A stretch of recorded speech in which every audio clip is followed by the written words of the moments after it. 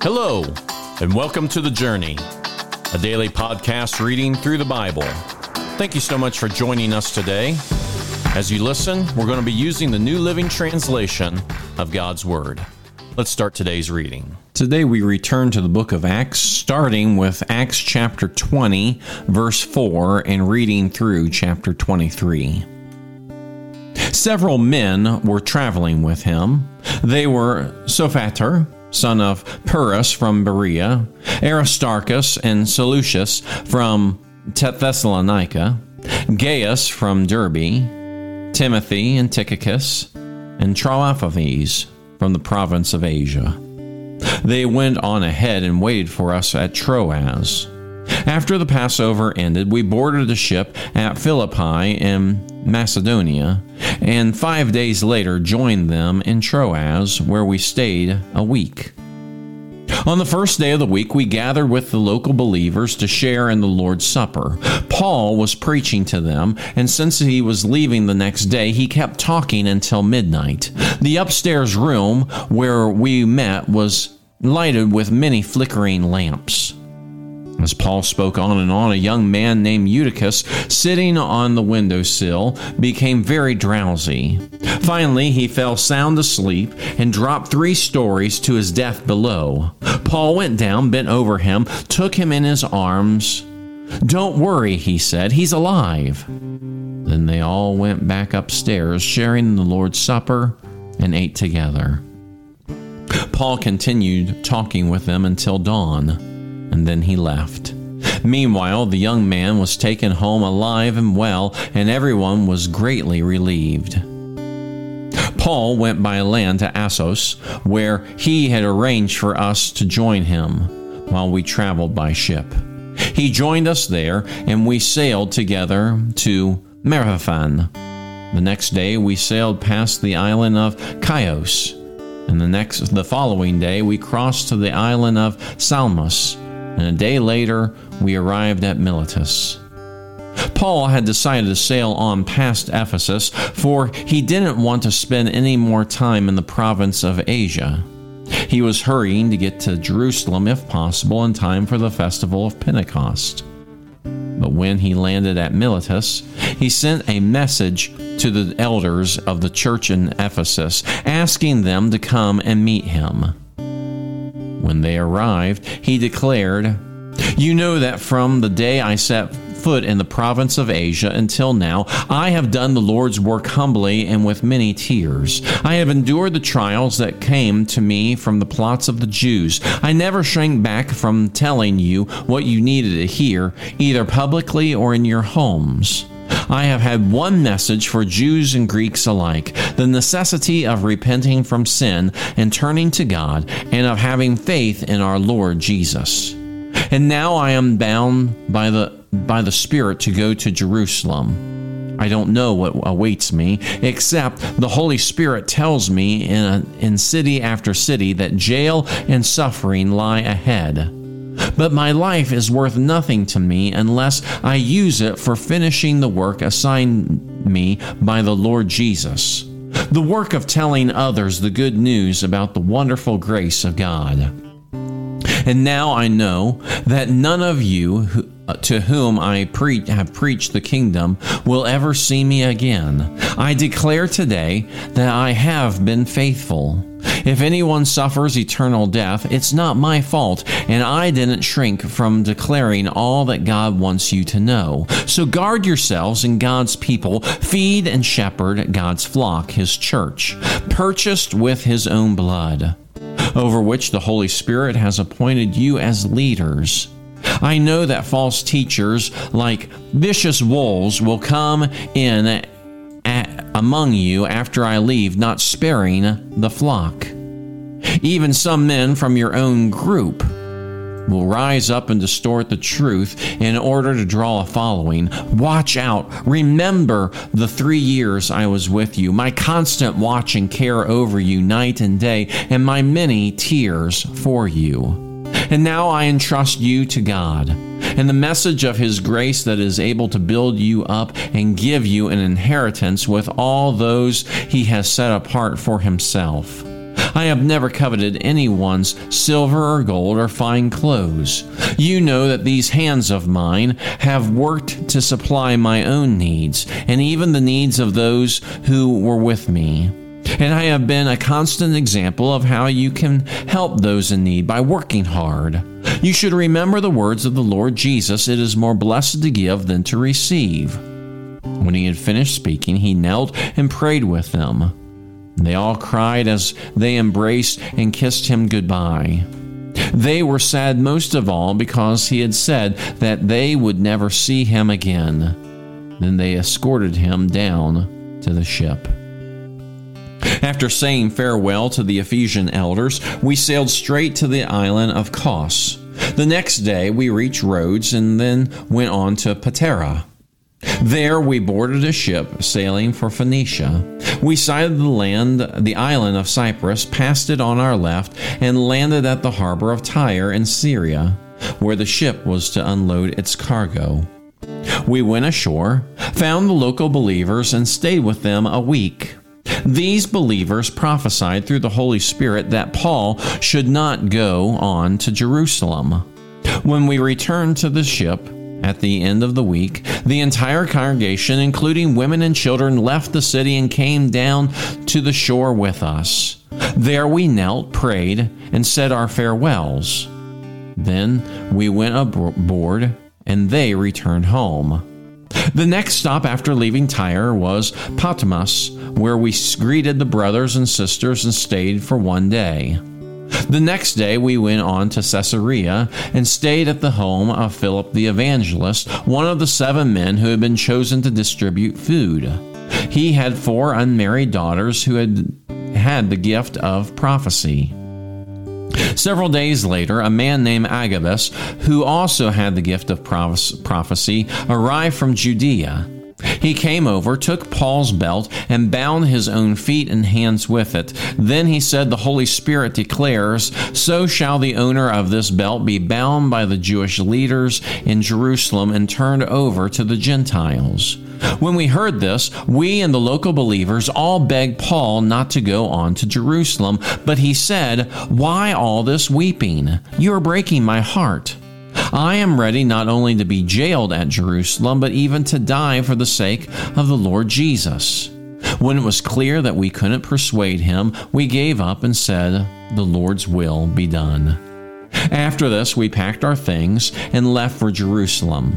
Some believers from Caesarea accompanied us, and when they took us to the home of Mnason, a man originally from Cyprus and one of the early believers. When we arrived, the brothers and sisters in Jerusalem welcomed us warmly. The next day, Paul went with us to meet with James, and all the elders of the Jerusalem church were present. After greeting them, Paul gave a detailed account of the things God had accomplished among the Gentiles through his ministry. After hearing this, they praised God, and then they said, "You know, dear brother, how many thousands of Jews have also believed, and they all follow the law of Moses very seriously. But the Jewish believers here in Jerusalem have been told that you are teaching all the Jews who live among the Gentiles to turn their backs on the laws of Moses. They've heard that you teach them not to circumcise their children or follow other Jewish customs. What should we do? They will certainly hear that you have come. Here's what we want you to do. We have 4 men here who have completed their vow. Go with them to the temple and join them in the purification ceremony, paying for them to have their heads ritually shaved. Then everyone will know that the rumors are all false and that you yourself observe the Jewish laws. As for the Gentile believers, they should do what we already told them in the letter. They should abstain from eating food offered to idols, from consuming blood or the meat of strangled animals, and from sexual immorality." So Paul went to the temple the next day with the other men. They had already started the purification ritual, so he publicly announced the date when their vows would end and sacrifices would be offered for each of them. The 7 days were almost ended when some Jews from the province of Asia saw Paul in the temple and roused a mob against him. They grabbed him, yelling, "Men of Israel, help us! This is the man who preaches against our people everywhere and tells everybody to disobey the Jewish laws. He speaks against the temple and even defiles this holy place by bringing in Gentiles." For earlier that day, they had seen him in the city with Trophimus, a Gentile from Ephesus, and they assumed Paul had taken him into the temple. The whole city was rocked with these accusations, and a great riot followed. Paul was grabbed and dragged into out of the temple, and immediately the gates were closed behind him, and they were trying to kill him. Word reached the commander of the Roman regiment that all Jerusalem was in an uproar. He immediately called out his soldiers and officers and ran down among the crowd. When the mob saw the commander and the troops coming, they stopped beating Paul. Then the commander arrested him and ordered him bound with 2 chains. He asked the crowd who he was and what he had done. Some shouted one thing and then some another. Since he couldn't find out the truth in all the uproar and confusion, he ordered that Paul be taken to the fortress. As Paul reached the stairs, the mob grew so violent the soldiers had to lift him on their shoulders to protect him. And the crowd followed behind, shouting, "Kill him! Kill him!" As Paul was about to be taken inside, he said to the commander, "May I have a word with you?" "Do you know Greek?" the commander asked, surprised. "Aren't you the Egyptian who led a rebellion some time ago and took 4,000 members of the assassins out into the desert?" "No," Paul replied. "I am a Jew and a citizen of Tarsus of Cilicia, which is an important city. Please let me talk with these people." The commander agreed, so Paul stood on the stairs and motioned to the people to be quiet. Soon a deep silence enveloped the crowd, and he addressed them in their own language, Aramaic. "Brothers and esteemed fathers," Paul said, "listen to me as I offer my defense." When they heard him speaking in their own language, the silence was even greater. Then Paul said, "I am a Jew, born in Tarsus, a city in Cilicia. I was brought up and educated here in Jerusalem under Gamaliel. As his student, I was carefully trained in our Jewish laws and customs. I became very zealous to honor God in everything I did, just like all of you today. And I persecuted the followers of the way, hounding some of them to death, arresting both men and women and throwing them in prison. The high priest and the whole council of elders can testify that this is so. For I received letters from them to our Jewish brothers in Damascus, authorizing me to bring the followers of the way from there to Jerusalem in chains to be punished.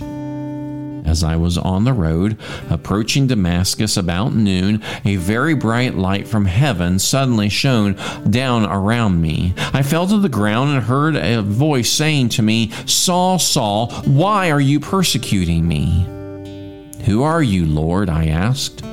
And the voice replied, 'I am Jesus the Nazarene, the one you are persecuting.'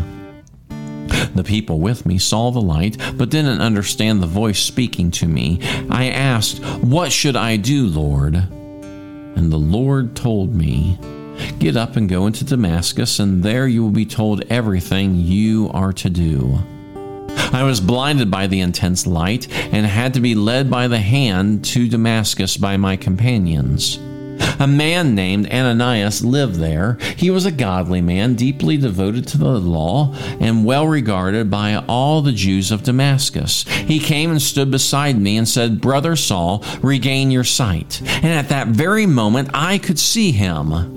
Then he told me, 'The God of our ancestors has chosen you to know his will and to see the righteous one and hear him speak. For you are to be his witness, telling everyone what you have seen and heard. What are you waiting for? Get up and be baptized. Have your sins washed away by calling on the name of the Lord." After I returned to Jerusalem, I was praying in the temple and fell into a trance. I saw a vision of Jesus saying to me, "Hurry, leave Jerusalem, for the people here won't accept your testimony about me." "But Lord," I argued, "they certainly know that in every synagogue I imprisoned and beat those who believed in you. And I was in complete agreement when your witness, Stephen, was killed. I stood by and kept the coats while they took off when they stoned him. But the Lord said to me, 'Go, for I will send you far away to the Gentiles.'"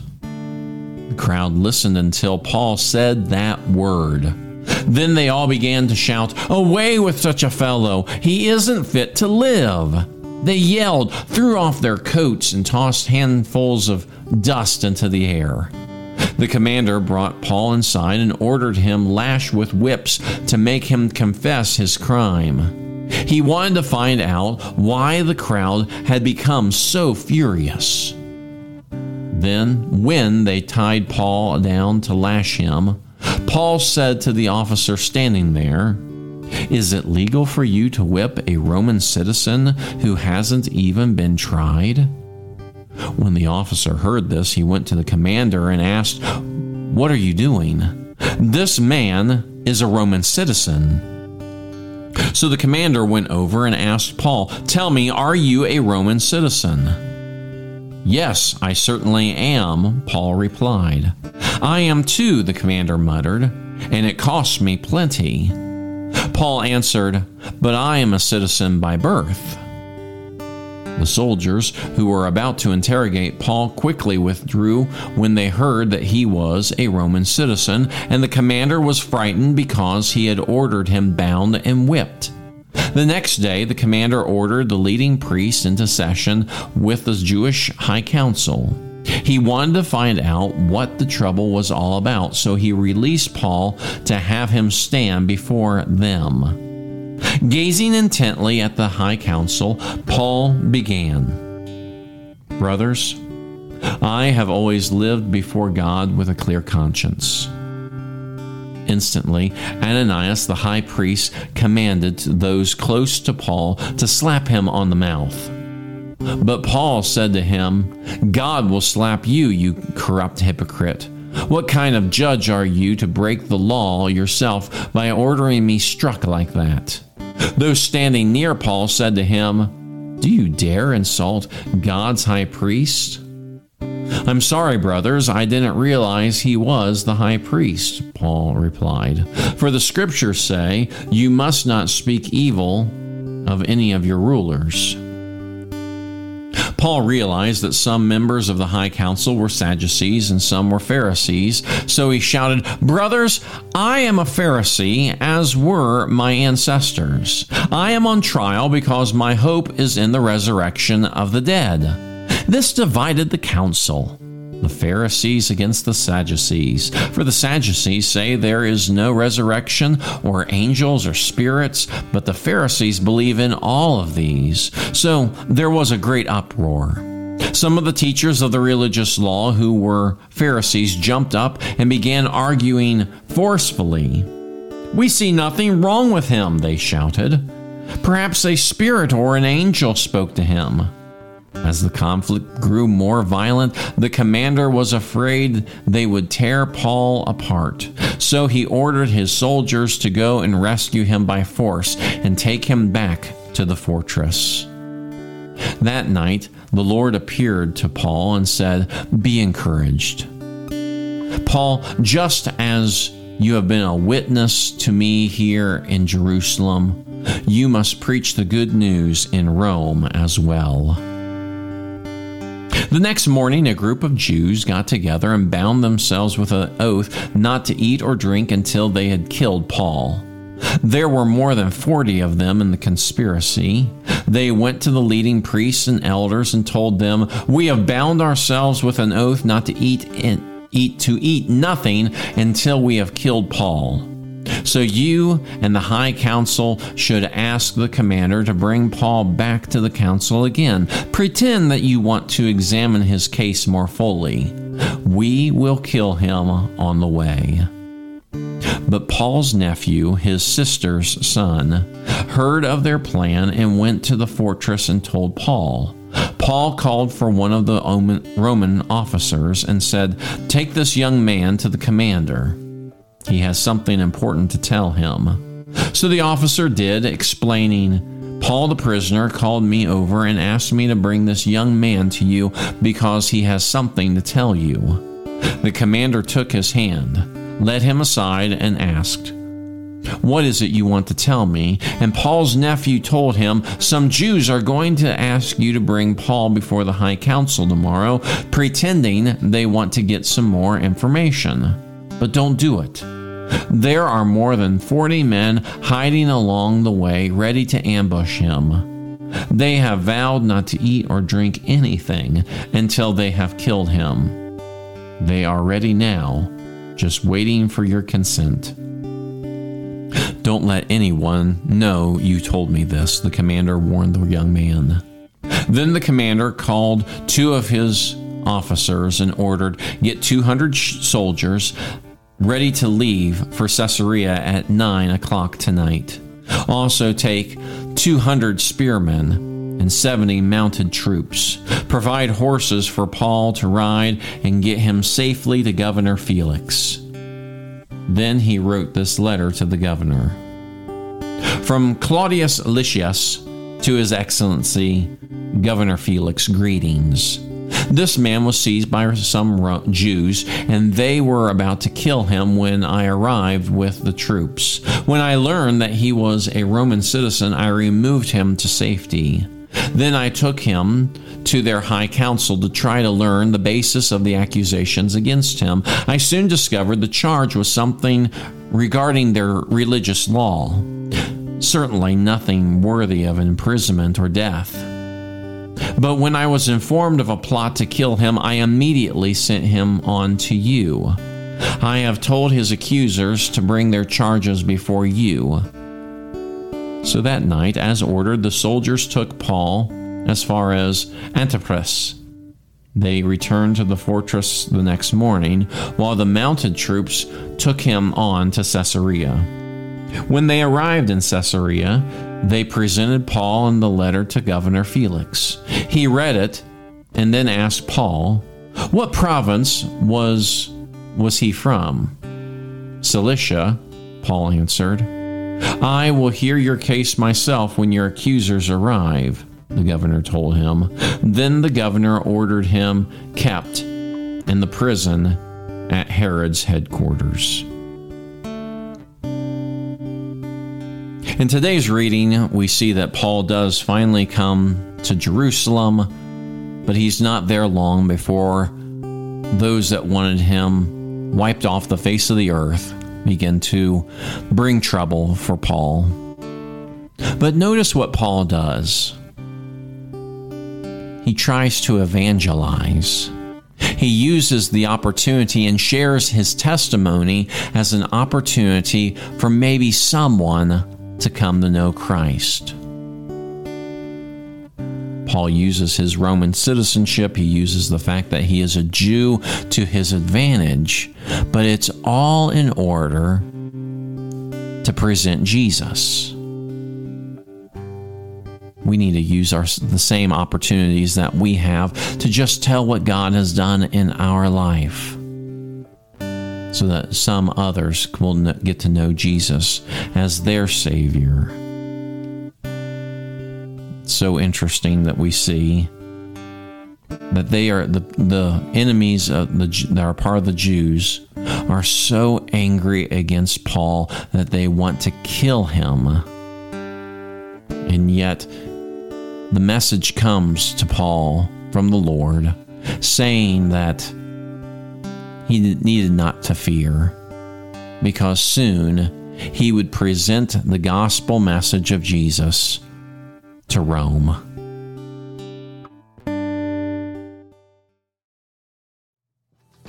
Thank you again for joining us for the journey. Please be sure to share this podcast. Today's reading was from the New Living Translation of the Holy Bible and used with permission.